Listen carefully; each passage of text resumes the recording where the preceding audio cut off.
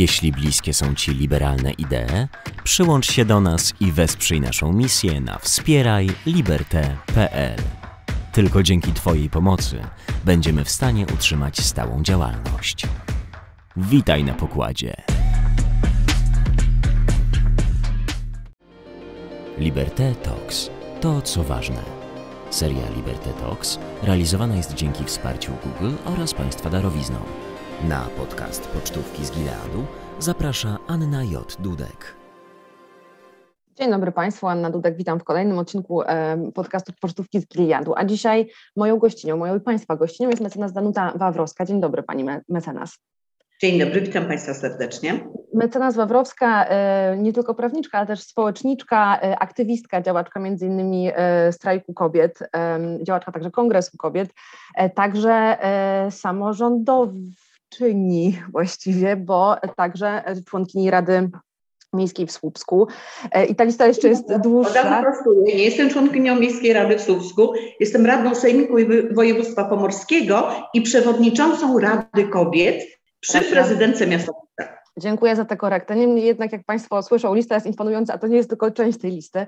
A dzisiaj my spotkałyśmy się właśnie, zresztą ta mapa bardzo dobrze z tyłu działa a propos tematu naszej rozmowy, bo będziemy rozmawiać właśnie o samorządzie i o tej konferencji, która się odbyła, całej kampanii, która trwa po jej stronie, samorząd przyjazny kobietom. Ja od razu zapytam, i to pytanie będzie dość naiwne, ale myślę, że ono się od razu nasuwa. Przyjazny, czyli jaki, Pani mecenas? Samorząd, który wsłuchuje się w głos kobiet i który uwzględnia perspektywę kobiet w swojej polityce samorządowej. To jest ogromnie ważne. Perspektywę kobiet na wszystkie sprawy, nie tylko na kobiece. No więc właśnie, jakie są kroki, żeby to osiągnąć? Bo ja wiem, że zostaną wysłane ankiety i one są dobrowolne do wszystkich samorządów. Jakiego odzewu oczekujecie? To znaczy, bo wątpliwe jest, żeby wszyscy odpowiedzieli, bo niestety nie każdy właśnie w ten głos chce się wsłuchiwać. Więc jakie są oczekiwania? Może powiem w ten sposób, że ja nie jestem autorką tej ankiety, a zostałam zaznajomiona z tym programem Samorząd przyjazny kobietom na drugim ogólnopolskim forum Rad Kobiet. To forum nie jest w Słupsku. To forum odbyło się w Słupsku w tym roku, dlatego że Słupska Rada Kobiet powstała jako druga po wrocławskiej. Pierwsze forum odbyło się we Wrocławiu. Kolejne forum, od razu mogę zdradzić, odbędzie się w Rzeszowie za rok. Takie mamy ambitne plany. I na tym forum jednym z paneli i jednym z przedmiotów dyskusji był samorząd przyjazny kobietom, dlatego że my generalnie zastanawialiśmy się, jaka ma być rola Rad Kobiet, jaki wpływ będzie Rady Kobiet jako organu zupełnie nie funkcjonującego w systemie prawnym.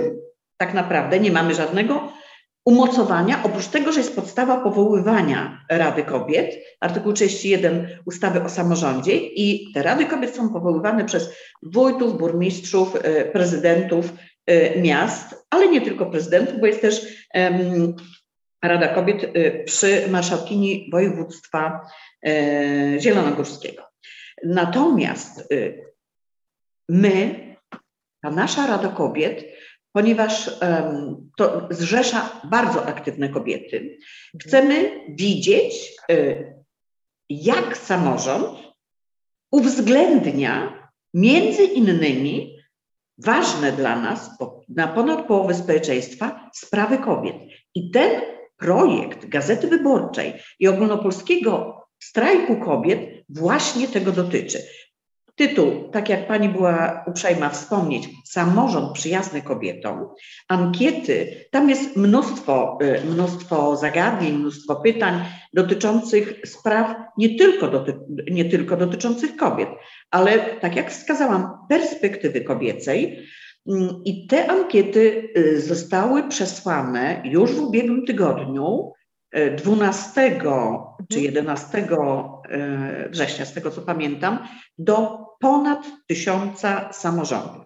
Jaki będzie odzew, nie wiemy, ale sądzę, że połowa samorządów, liczę, że około 50% samorządów tę ankietę wypełni. Naszą rolą jako Rad Kobiet jest mobilizowanie samorządów do tego, żeby zechciały się pochylić nad tą ankietą i żeby zechciały odpowiedzieć na pytania, które zawiera ta ankieta. Ja mogę powiedzieć tak, że z mojej perspektywy jako członkini Słupskiej Rady Kobiet, i to o tym też mówiłam i mówiła prezydentka Marta Makuch, jesteśmy w bardzo komfortowej sytuacji, ponieważ część zadań i część pytań, które były dedykowane samorządom, Słupsk ma gotowe odpowiedzi, ponieważ część zadań Słupsk już podjął znacznie wcześniej, aniżeli teraz, bo teraz jest właśnie między innymi taki trend, żeby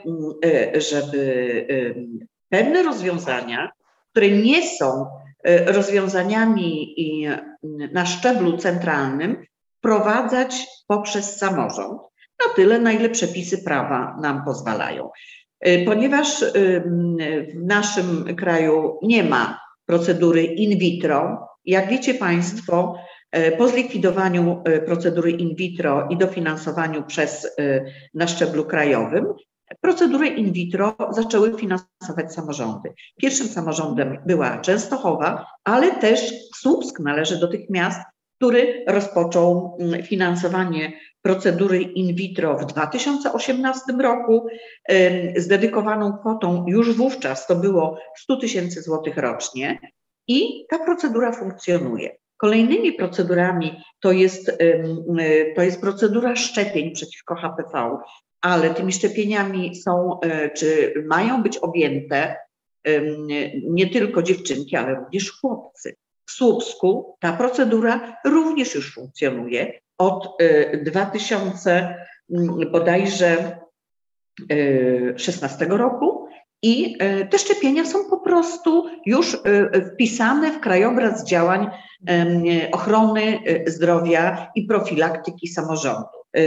Również projekty opieki okołoporodowej i tym podobne, czyli w Słupsku my te programy mamy i mogę powiedzieć, że jesteśmy w bardzo komfortowej sytuacji, dlatego że mieliśmy takie władze, które podjęły te projekty w poprzedniej kadencji. Zresztą sytuacja finansowa samorządów była zdecydowanie lepsza niż teraz, ale one są również kontynuowane teraz, typu różowa skrzyneczka, czyli dostępność do środków higieny menstruacyjnej w szkołach, jak również edukacja seksualna w szkołach. Słupsk to ma. Te pytania, które są wysyłane w tej ankiecie, również dotyczą tych kwestii. To są takie obszary, rzeczywiście brzmi to tak, jakby Słupsk był w bardzo komfortowej sytuacji, bo jednak jeżeli chodzi o ochronę zdrowia, to większość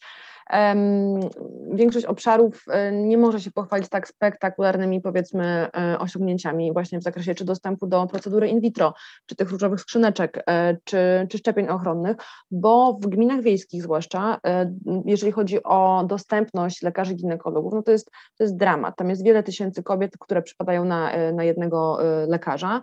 Są do nich kolejki, nie ma do nich jak dojechać, bo nie ma przecież komunikacji. Bardzo często jest tak, że to jest kilkadziesiąt kilometrów. I w tym czasie kobieta, która pracuje w domu, nie ma jak też zorganizować często opieki, więc tych problemów, które są, wydawałoby się prozaiczne, ale jednak są i utrudniają dostęp do właśnie podstawowych rzeczy typu ochrona zdrowia, typu wizyta u ginekologa, wizyta profilaktyczna na przykład, jeżeli chodzi o mammografię czy jakiekolwiek inne badania. Ale mówimy cały czas o ochronie zdrowia. To jest oczywiście temat podstawowy, bardzo ważny, zaniedbany i to wiemy z kolejnych raportów, zresztą rozmawiamy często dość na rozmaitych konferencjach, na których się spotykamy i na łamach obcasów. Co jeszcze, pani mecenas? Jeszcze oczywiście kwestie, które utrudniają kobiecie aktywność zawodową, czyli kwestia opieki nad dziećmi, przedszkola, żłobki, czyli to się mówi użłobkowienie, uprzedszkolenie. Ja nie lubię osobiście tych słów, ale w statystykach to się pojawia. To są też ogromnie istotne kwestie, które mają wpływ na rynek pracy i podjęcie przez kobiety aktywności zawodowej po okresie macierzyństwa. To jest ogromnie ważne. W tej chwili ten rynek odrobinę się zmienił, ponieważ pandemia wymusiła na nas inne formy pracy, czyli również pracy zdalnej, pracy mieszanej. Mało tego, bardzo dużo rodzin funkcjonuje w ten sposób, że mężczyźni mają pracę zdalną, a kobiety po prostu do tej pracy chodzą, ale w ten sposób dzieląc się obowiązkami. Natomiast to są wszystkie kwestie społeczne, które są dla nas ogromnie ważne, o których mówimy od wielu, wielu lat, a które tak naprawdę przez obecne władze na szczeblu centralnym nie są realizowane. My jako samorządy, i tutaj też mogę powiedzieć z perspektywy samorządowczyni szczebla wojewódzkiego, że my jako samorządy podejmujemy wiele inicjatyw w zakresie polityki społecznej, również senioralnej, po to, Kolejny poważny temat, oczywiście, że tak. Absolutnie tak, ponieważ społeczeństwo nam się starzeje.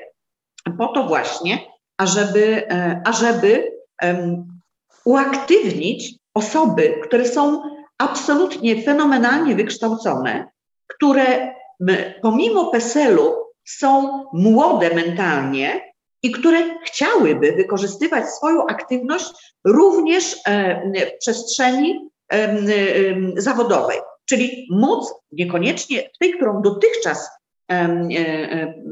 czyli w tym zawodzie, w którym dotychczas pracowały, ale wykorzystując swoje kompetencje również w innym.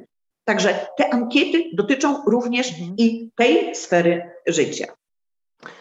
Ja przytoczę taki cytat z premiera Morawieckiego, mówimy o władzach centralnych, więc wydaje mi się najbardziej na miejscu. Kiedyś, zdaje się 1,5 roku temu, padły takie słowa, że rodzina jest arcypolska i jest święta. Jeżeli chodzi o ochronę tej rodziny, właśnie ona się i pomocy jej, ona się, jak wiemy, ogranicza do kilku sloganów, bo rzeczywistych ruchów w tym zakresie nie ma poza świadczeniami socjalnymi, które rzeczywiście są cenne i wiele rodzin wspierają, ale nie tylko na tym powinna się opierać, to powinien być dodatek.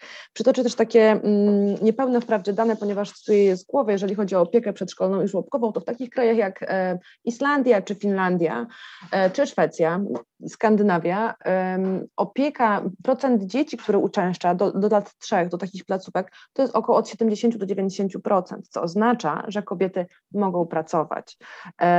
W Polsce jest on wielokrotnie niższy, to jest bardzo niewiele dzieci w większości jednak, ponieważ nie są dostępne placówki, to wynika z kolejnych badań i raportów także Ministerstwa Rodziny. Czy jest miejsce w tych ankietach na wskazanie obszarów, w zakresie których uchodźczynie z Ukrainy wymagają wsparcia, opieki, włączenia? Czy jest tam taki fragment? To znaczy ankieta w większości to są pytania zamknięte, natomiast zawiera dwa pytania, które są pytaniami otwartymi i gdzie można również złożyć swoje uwagi. Zatem nie ma... Czyli nie ma tematów tabu. Czyli pytań nie ma, natomiast co do zasady nie ma też jakby tutaj przeciwwskazań, ażeby na ten temat się również wypowiadać. Ja mogę powiedzieć jedną rzecz, bardzo ważną dla mnie, że my powołując Słupską Radę Kobiet, bo w tym roku jest powołana na 3. kolejną kadencję, powołaliśmy również do naszego składu 2 osoby, które reprezentują środowiska uchodźców. To są uchodźczynie, jest to uchodźczyni polityczna z Białorusi, a także przedstawicielka środowiska ukraińskiego. Ponieważ w tej chwili, jeszcze mogę powiedzieć jedną rzecz, w Słupsku naprawdę trudno powiedzieć ilościowo, dlatego że mamy część osób zaewidencjonowanych, a część po prostu nie podlega żadnej ewidencji. Natomiast po ewidencji dzieci, które zgłosiły się do szkoły, czyli do pobierania nauki, Słupsk jest miastem 90-parotysięcznym i w tym mieście, uwaga, 1600 dzieci zgłosiło się do szkoły podstawowej. Jest to najwyższa na Pomorzu liczba dzieci w stosunku na jednego mieszkańca. Co to oznacza? Że co najmniej tyleż samo jest rodziców. Co najmniej. A jeszcze są inne dzieci. Więc nie ma takich statystyk, bo po PESEL w tych pierwszych dniach, kiedy po wybuchu wojny, kiedy był ten bardzo duży napływ migrantów, szacowaliśmy, że w naszym regionie jest około 60 000.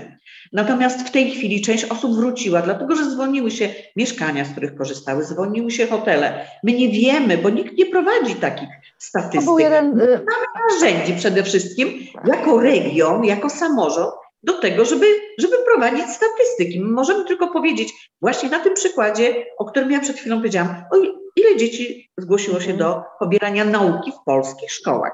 W szkołach są organizowane klasy integracyjne, są też klasy typowo ukraińskie, czyli są udostępniane pomieszczenia, gdzie dzieci korzystają z nauki online również w zakresie programu szkoły ukraińskiej i są nauczycielki, które zostały również przeszkolone, już to mogę się pochwalić, przez samorząd województwa pomorskiego, czyli przez marszałka.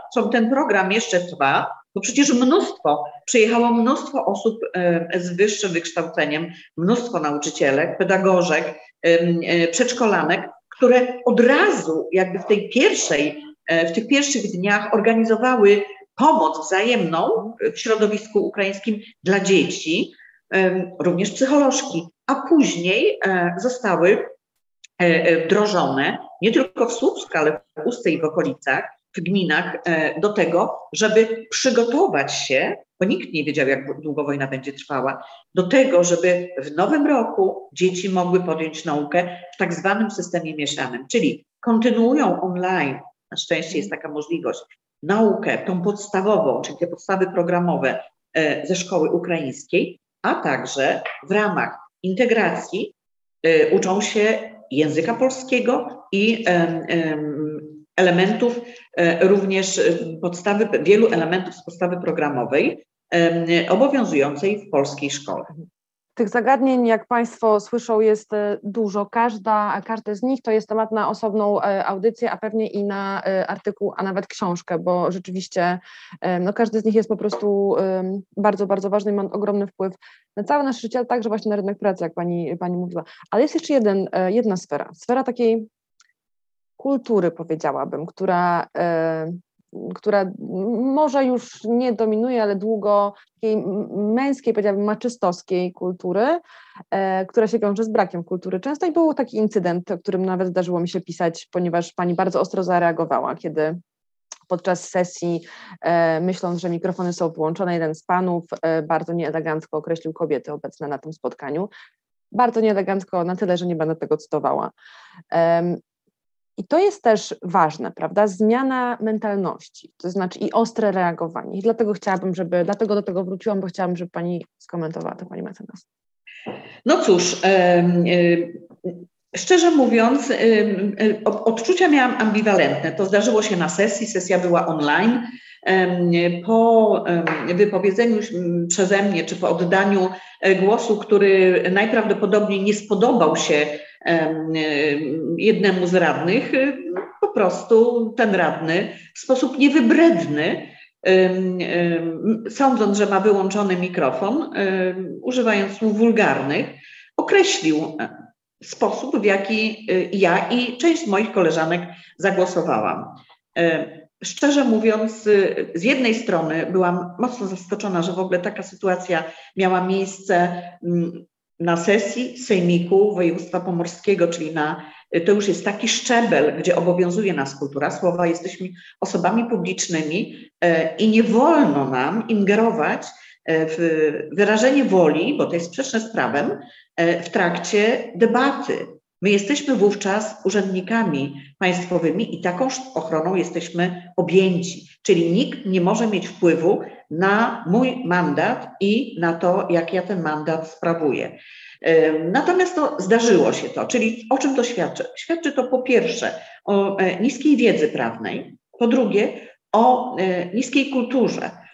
Kulturze generalnie, ponieważ tego rodzaju zachowanie, jak wiadomo, nie należy już w tej chwili do zachowań odosobnionych na szczeblach władzy. W Sejmie, w Senacie dyskusja jest czasami żenująca. Dzieckie mordy, won, prawda, macie krew na rękach. Tak, absolutnie. Ona jest niemerytoryczna, to jest dyskusja na inwektywy bardzo często, albo w większości zawiera inwektywy, a nie fakty.